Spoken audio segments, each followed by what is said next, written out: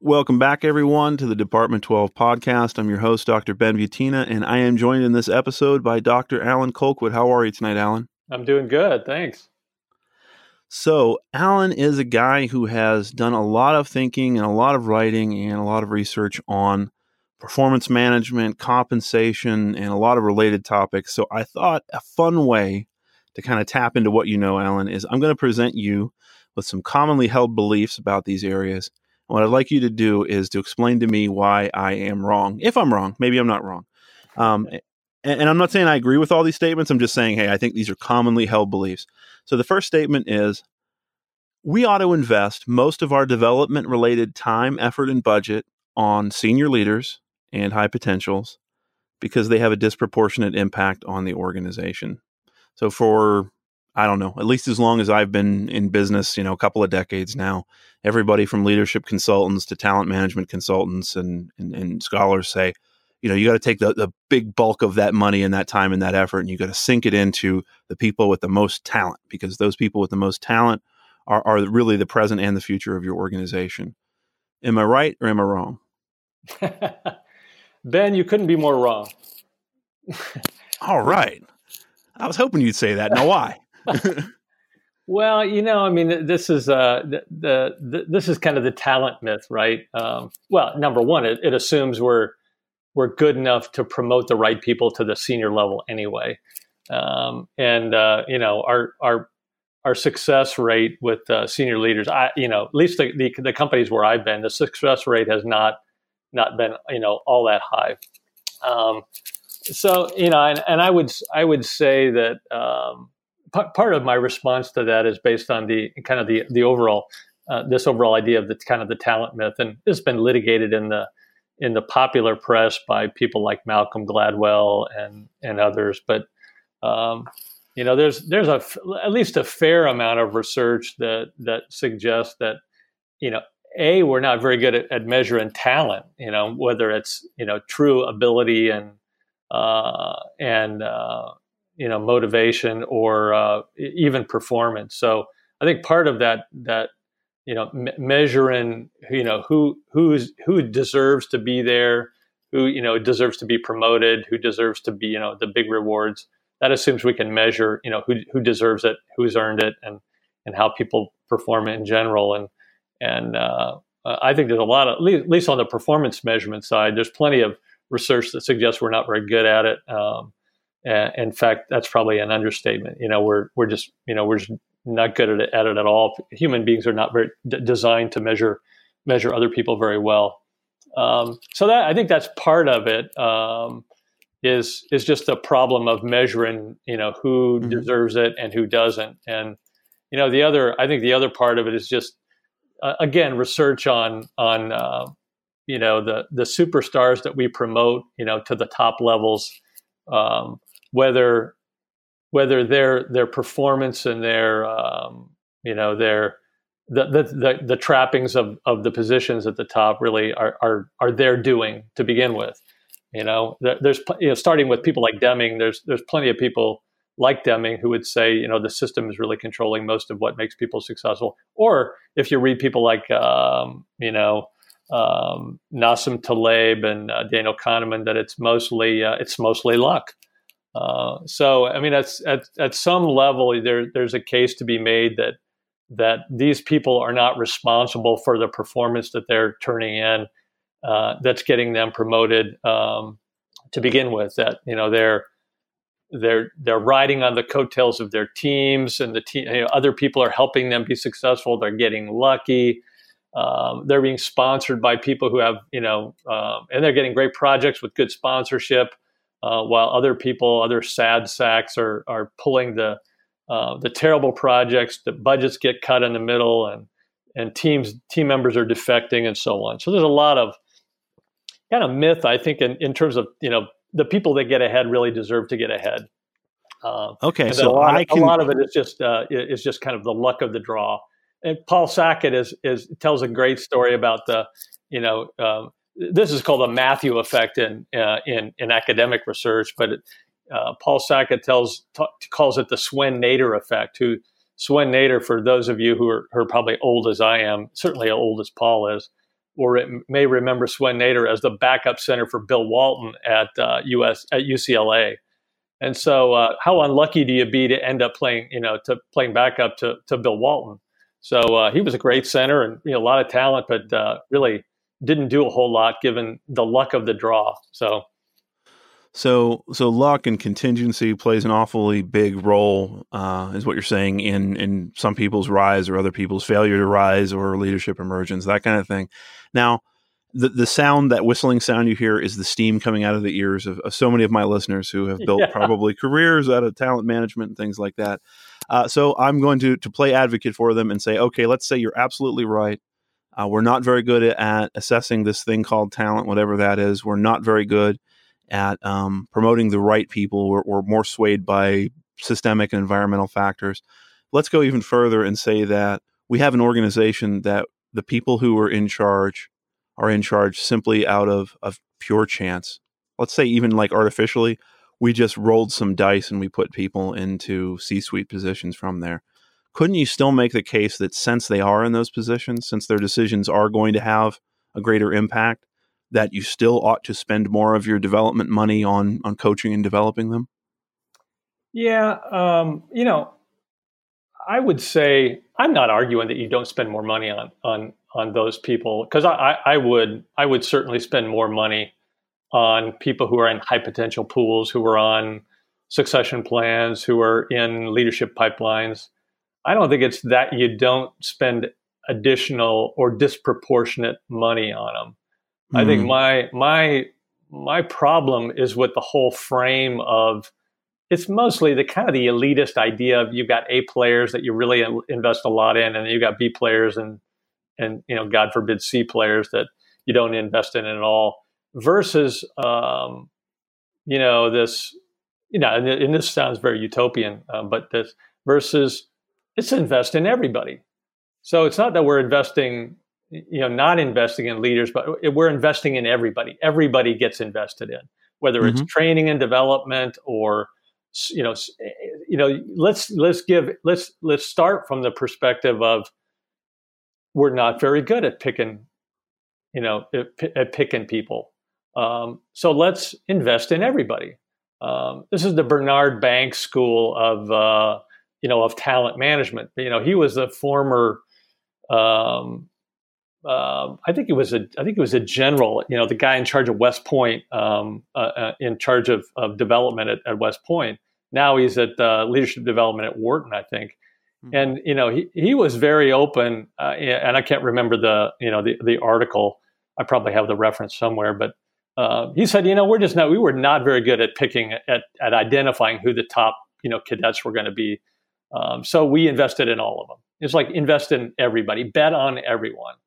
And so, I would like to see us more start with that frame, knowing full well that we will invest disproportionately in people, because we have to make these decisions, right? You have to create a leadership pipeline. You have to create a succession plan. So you're going to have to make those decisions and invest disproportionately in those people. But I'm saying what I'm saying is don't do that to the exclusion of investing in everybody else, because remember, our hit rate for identifying these people is what's the, I don't know what the level of variance explained in leadership ascendance or success is, but it's not more than 15 to 20%. So we're going to be wrong a lot more than we're going to be right, and so maybe we hedge our bets and invest as much as we can in everybody, and then see who starts to show and benefit from that investment. Okay, so what I'm hearing you say then is, on one hand, we have the status quo right now, which is in a lot of companies, almost all of our development budget is going to senior leaders and high potentials. And for example, almost none of it is going to frontline managers and individual contributor employees. Almost none of it's an exaggeration. But in the case of frontline managers, it really is shocking the number of them that get no training or development at all until they reach middle management. On the other hand is the idea that, hey, we're just going to spend an equal amount on every single person in the organization. You're not saying we can do either of those, but that we nudge it a little closer towards a more even distribution throughout the organization, because we're not that good at predicting And so we ought to put more small wagers on more bets. Fair? Yeah, fair. And the other thing I would add to that is that I think we're misspending the development budget that we have for high potentials and top talent and senior leaders. I think we at some level we have these people, right? You're investing in them. I think we overspend on development for them because I think we're probably falsely concluding we're building skills in those people. And what and this is after being a part of a lot of these development programs, either as a someone who's on the faculty of them excuse me, but we I think the important point for these people is to let them know that they're special. We care about them, and I think you need to do that as cheaply as possible. We take them halfway around the world and expose them to the Dalai Lama, and I think you can overspend on that, and I think we do. I think we overspend dramatically on that development.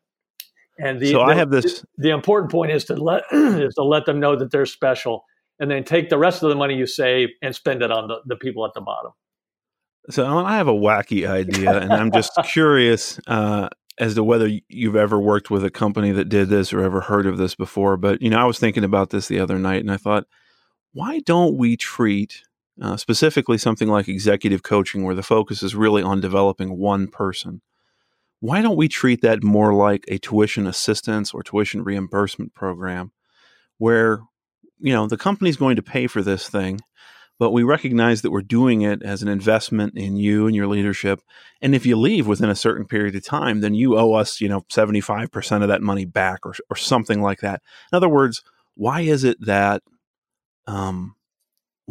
we don't think that, especially people in very senior leadership roles that are, usually well compensated and we assume very intelligent, why don't we expect them to take more of a hands-on role in their own development instead of it just being what the organization wants to hand them? No, I don't. I agree with that. I agree with that. 100%. And all right, and the other. I mean, I suppose the other part of that is, tuition reimbursement. It's a benefit. Yes. So and I think we should treat more of executive development like a benefit, honestly. That. And not create so much heartache trying to figure out whether it works, and because whether it works or not is whether do people feel special at the end of it, and and did they get the message that they're special? Did they get the message that they're in a new club? And I don't say this in a derogatory way, because this is what you need to do to keep these people, and just do it in as inexpensive a way as possible, honestly, because I just that's the way to do it. The same with tuition reimbursement. Yeah. So the message is don't worry so much about whether it's working. Make them feel special as cheaply as possible. While I'm hearing more of the whistling sounds coming out of people's ears, so I'm going to move on to the next statement. The next statement here. Okay, so the way most companies do performance management is generally effective. So high-level objectives are set by the C-suite. They're cascaded down. Employees set objectives based on those. Managers rate employees on their performance in terms of how well they've achieved those objectives. And then we reward the employees based on their performance. It's generally effective. Am I right? Am I wrong? No. I don't know what you're looking at. Certainly you haven't had a performance review in the last 6 months. I think the answer is no. It's definitely not effective. By almost any measure. Actually, the only measure that I think is that by which it was judged effective and it's really more efficient, is an efficient way to spend $100 million reward budget. And the answer is yes. It's very efficient. But I think, what you don't want to you don't want to judge the usefulness of your employee motivation strategy. It's almost an indictment to call it, wow, that's very efficient. our motivational strategy is to be efficient.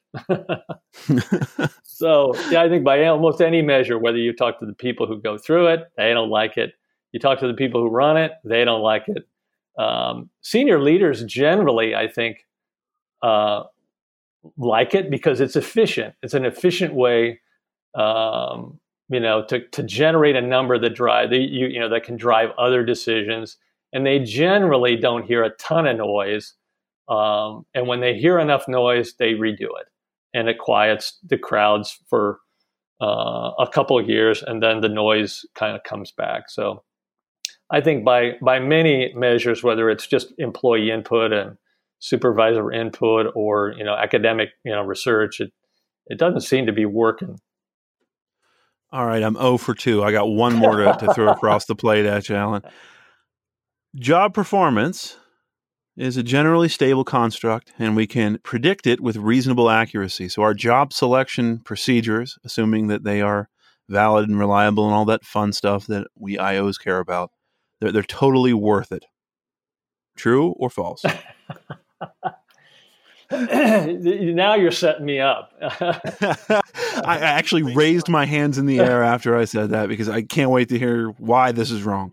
Yeah, I will say right and wrong. Okay. And this is my, and here's why I say it. So right in the sense that, I'm an IO guy. I've done selection work, and I've tried to convince people that mostly I worked for a pharmaceutical company where, we have real scientists there, not these fake psychology, people like me and you and others.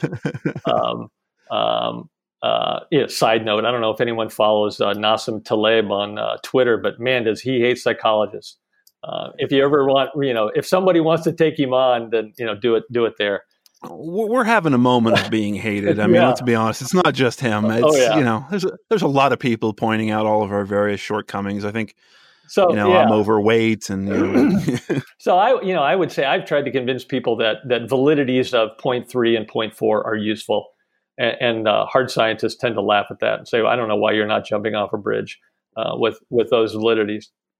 And so, I would say, I think, that's working well enough. But, one of the things I've kind of thought a lot about lately, probably more than I probably should, is, again, after reading people, like Kahneman and Taleb and others who've back to the conversation about, can we really predict who's going to succeed?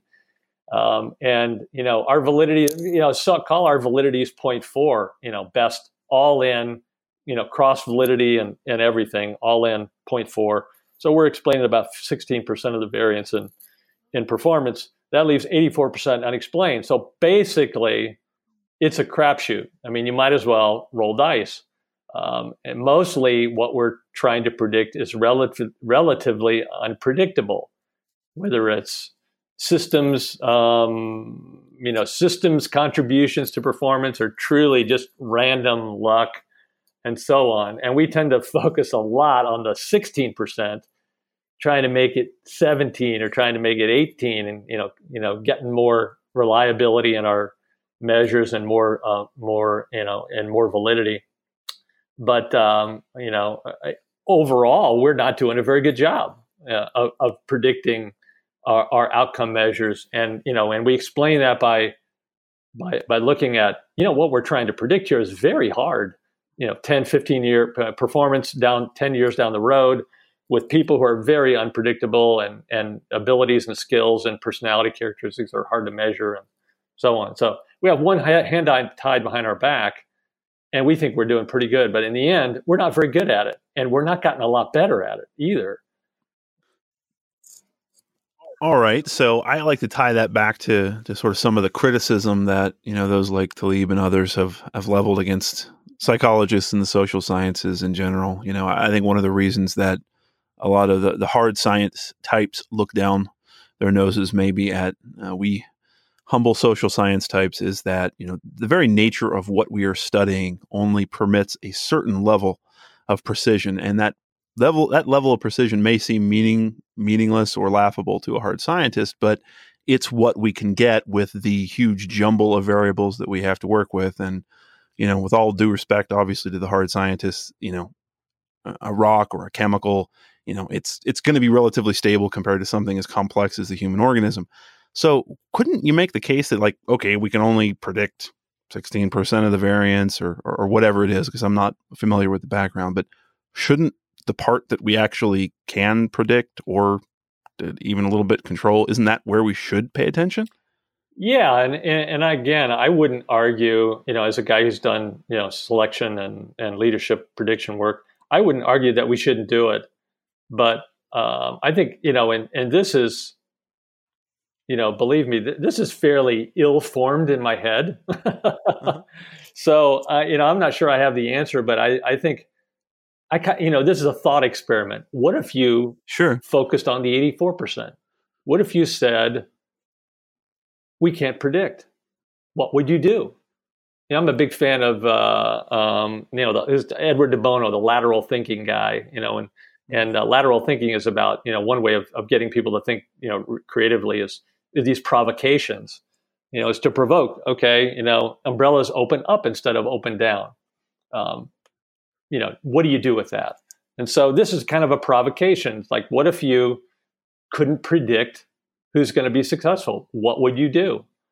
And so I think, and not that you don't take your utility where you can get it, take the 16% and do the best you can with it in a long run game of, outside hiring, selection systems with high volume jobs and so on. You should still do that.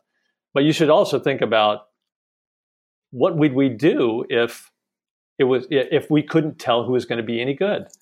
And this just, especially internal employees, just back to the idea of invest in everyone, or try. How could you try everyone out? In a leadership selection context. It's just, to me, it's more of a. Do I have the answer? No. To me, it's more of a frame bending exercise. Or how can we, this is back to Taleb's idea of the black swan, is that how can we give you, how can we get the highest return on luck? How can we try out so many people so quickly? This is like the pharmaceutical equivalent of high throughput screening. When the technology developed to screen massive amounts of assays, how could we do that with people? So it's more of a provocation than a fully formed.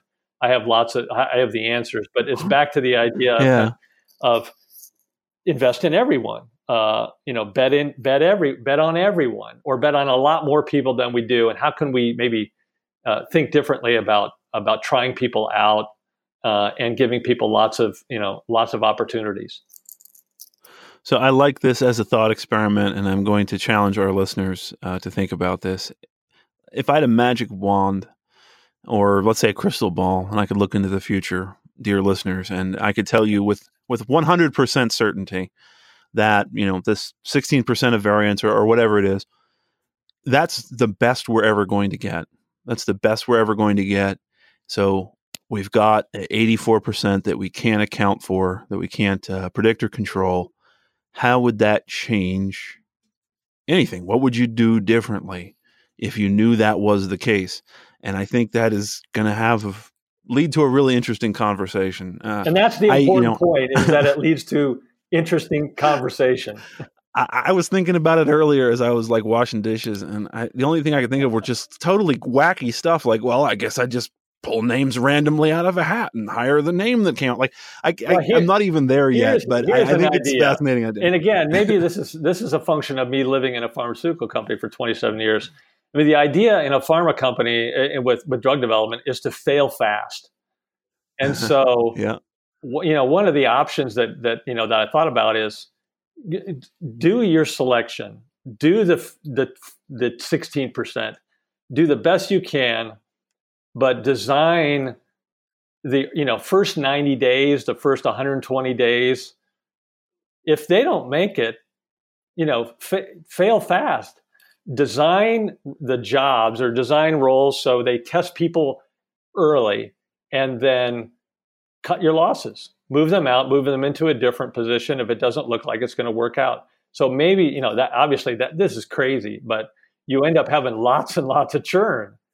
So I didn't say I had all the answers, but this is the idea of maybe how can you fail fast, knowing that you're going to be wrong most of the time.